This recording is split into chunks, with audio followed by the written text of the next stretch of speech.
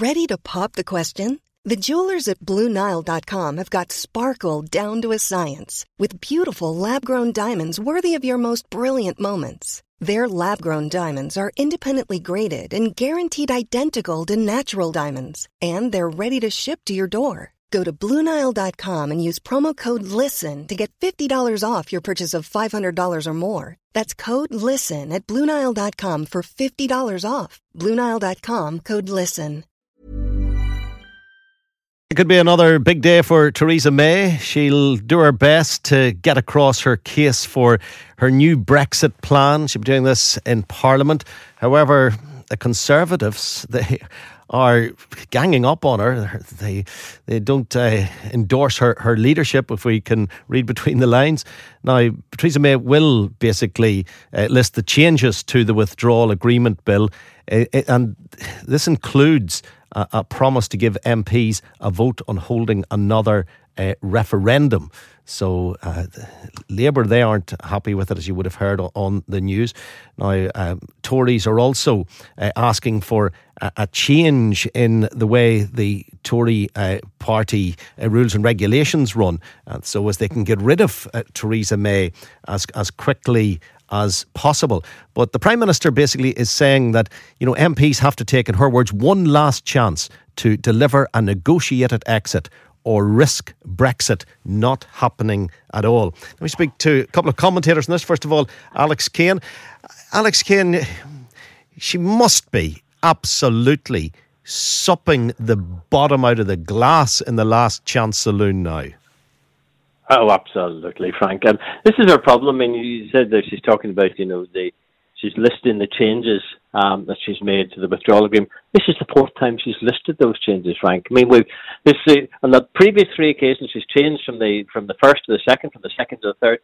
The people that she won over last time, she brought down the majority against her to 58, which wasn't bad considering how huge it was a few months earlier than that. But some of those people who were won over last time because she thought they'd taken their concerns on board have now discovered that she's planning to row back on what she told to them. So rather, she's in this absurd position that rather than actually attracting new people over, she's actually putting off the people who'd already come onto her side. And I think that's the difficulty. I mean, she says, this is the one last chance to get a negotiated deal. But all those people are sitting there saying, well, actually, she's changed her mind 4 times on the withdrawal agreement. What happens if we get this through and she goes into negotiations? Is she going to change her mind again? Will she survive? Does she want to survive? Is it a case of, look, I've just got to cross the line, I'm clearing away now? No, and is it Boris proof? Is it Amber Rudd proof? I mean, is this just her saying that's it, I've gone, let them pick it up from there? Nobody knows, Frank, and that's why I just don't see how she gets it through. Well, what's the timetable in Parliament? How does this work on the benches? Well, I think she will tell them today what she's planning. She'll give them some sort of outline. They'll all have read the speech she made yesterday. I think she has to have something that looks like in legislative form by some specific date at the beginning of June. We're talking maybe 10 days, 2 weeks or something like that. And just see, she has to gauge the mood of the House to see whether they're willing to run with it, because she can't spend a long time. I think the idea was if she got a majority, even if it's just one majority, if she got a majority in 2 weeks' time, to proceed with the withdrawal agreement open to further negotiations, then she's got until the 31st of October. But as I say, Frank, getting it over that hurdle, I just genuinely, as you know, I'm routinely and relentlessly pessimistic about most things, but I cannot for the life of me even imagine if there's one advisor in town Downing Street actually thinks she has a ghost's chance of getting this through. And personally, I don't actually know. One of the things as a commentator you have to do is also look at the psychology of the key players. I have no idea what's going on through her mind now. I have no idea when she says something to one person, is she going into another room and saying the complete opposite? She's desperately trying to win anyone over, forgetting that they're all tweeting and Facebooking and talking to each other, and then realising that what she said to them is a load of nonsense. And that's, I just can't explain it. I just do not understand what she is now doing. Will she step down as leader? Well, 10 days ago, she was going to set out her exit strategy. Then she said, by the way, here's the speech. I'm going to get this across, if she gets that across. Because originally, her position was that she would step down as leader and prime minister once the withdrawal agreement was safely done and whatever the Brexit means, Brexit stuff had actually reached a conclusion and a firm date not only had been set, but we would be leaving. I don't know what she's planning to say in a few days. I think I told you once before, Frank, my own gut instinct, it'll take the political equivalent of an exorcism to get her out of number 10, because she doesn't know. She doesn't want Boris taking this over. I'll give her due. I think she is probably terrified of the United Kingdom crashing out or whatever, just a no deal with somebody like Boris in charge and everything going to hell on a handcart or something like that. But I think she should have been honest about that. I think she should have got up and said that speech yesterday, and maybe do it today. Said, look, here's my problem. Here are my genuine fears about what happens if we don't get something looking like a deal through. There will come a point when the European Union will just turn against us and go, sorry, you are on your own. And at that point, we could be pushed into catastrophe. But she's doing none of that. She's basically telling people anything they want to hear for the sake of getting a vote. And that is the worst possible way of doing politics. Alex, thank you for your analysis. Bet you Jamie Delargy will be far more positive than that. Good morning, Jamie.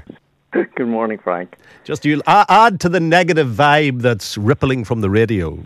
Well, I will add to it in this extent that her chances, just as Alex has outlined, of winning support or increased support to get effectively her bill through are so diminished. I mean, they're falling over themselves. That is, various MPs from the assorted factions to come through and say, we'll not support this. That I can see the whole initiative just petering out. Okay, so she makes a case today, perhaps in Parliament, but look, when you get so many people already saying, and as Alex pointed out, people who said who voted before for the withdrawal agreement, who are now saying that they won't. I mean, the prospects are that the majority against her will grow. So I think there's a fair chance that unless there's something that nobody really is talking about now, which is going to change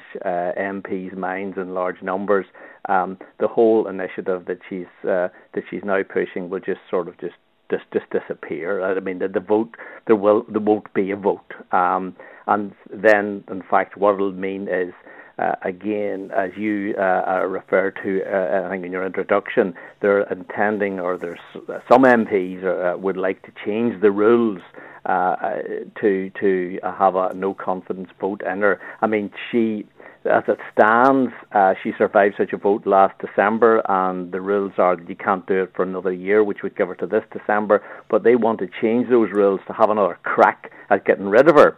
And I really think that the action or the interest will focus on that. So what then happens? Well, it's amazing how little has changed, and what has is sort of almost like, to some extent, gone backwards in terms of there being support for the withdrawal agreement. So I suspect that when we get to the autumn, we will end up with no consensus in the way to move forward, and we will get a further extension. It won't be, it might even be for another year. I don't think we will crash out. It's not just that there isn't a majority in the House of Commons for it, and there's no majority certainly in the country for it, but the EU doesn't want it. I mean, the disruption, yes, they're prepared for it, they've made arrangements, but they don't want the UK to crash out on the 31st of October with no form of agreement at all. So I think that they, having agreed one substantial extension, will agree another. And who do you think they'll be agreeing the extension with? Will it be with Boris? You see, depending on how well the Brexit Party does in the upcoming election, if it's as we suspect it could be that they do, Farage does very well, that this will then push the sort of momentum within the Conservative Party to elect someone pretty uncompromising to sort of win back the Conservative voters who might well be defecting to the Brexit Party. So you would think the chances are that Boris Johnson his hopes of getting the top job would be increased. It's difficult to say, of course, but a big positive turnout for the Brexit Party, I think, would certainly enhance his chances. So yes, it may be Boris in the autumn, but it doesn't change the arithmetic. There's no majority for any particular form of action. And what won't change because there's a new Conservative leader? It just becomes more difficult, and maybe whatever negotiations remain with the EU, because obviously he wouldn't be their preferred candidate. Do you think we'll ever see Brexit, Jimmy? Well, do you know what? I mean, you think at a certain point it goes on. We get, as in the scenario I've outlined, that we get another extension. Then there's a general election. I don't think that Jeremy Corbyn will sweep to victory. And even if he does in his own party, there will be a substantial number of people who represent constituencies which wanted Brexit. So, in a sense, a change of Conservative leader doesn't hugely change anything. An election mightn't change very much. Yeah, he might scrape through, but he won't. Even if he does win, and the Labour Party is the party of government after an election, that the country will remain severely divided. He won't in any case have a large majority if indeed he gets there, and I really doubt that. So, we just end up with a new set of figures, but the same old realities, that there is no consensus in across the water. Unlike here, where there is a consensus, there's no consensus, no majority to determine anything. So, why wouldn't we just trundle on to some point? Somebody says, you know what, just forget all about it. Just explain what you mean by here there is a consensus. Well, I mean, there's a majority in Northern Ireland to stay within the UK. Of course, if you just listen to stay within the UK or to stay within the European Union. To stay within the EU. Apologies, to stay within the EU, and that majority. I think there's actually a majority for both of those propositions. But I meant to say yes, within the EU and across the water. I mean. Would you make it sound like as if it's not divisive here? It's as divisive here as it is, say, in Newcastle upon Tyne or in Manchester.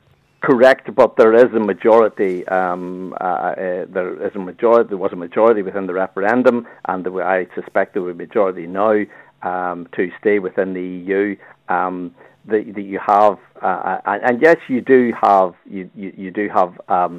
Yes, there is a level of opposition to the EU. I just don't think it's as visceral here as across the water. I mean, the sort of English nationalists, they just want out. Whereas I don't know that people in Northern Ireland who, yes, have supported the idea of Brexit feel as strongly. I think there is a notion among a large number of English people, and I'm deliberately saying English people, not Scottish people, not particularly Welsh people, who really simply want to escape the shackles of Brussels, and they just are not necessarily terribly rational about it. They just want to get shot of the EU. They're fed up with it, and they remain. I don't think we have that level of opposition. Yes, the DUP and the supporters wanted Brexit, but I suspect it's not as critically important to them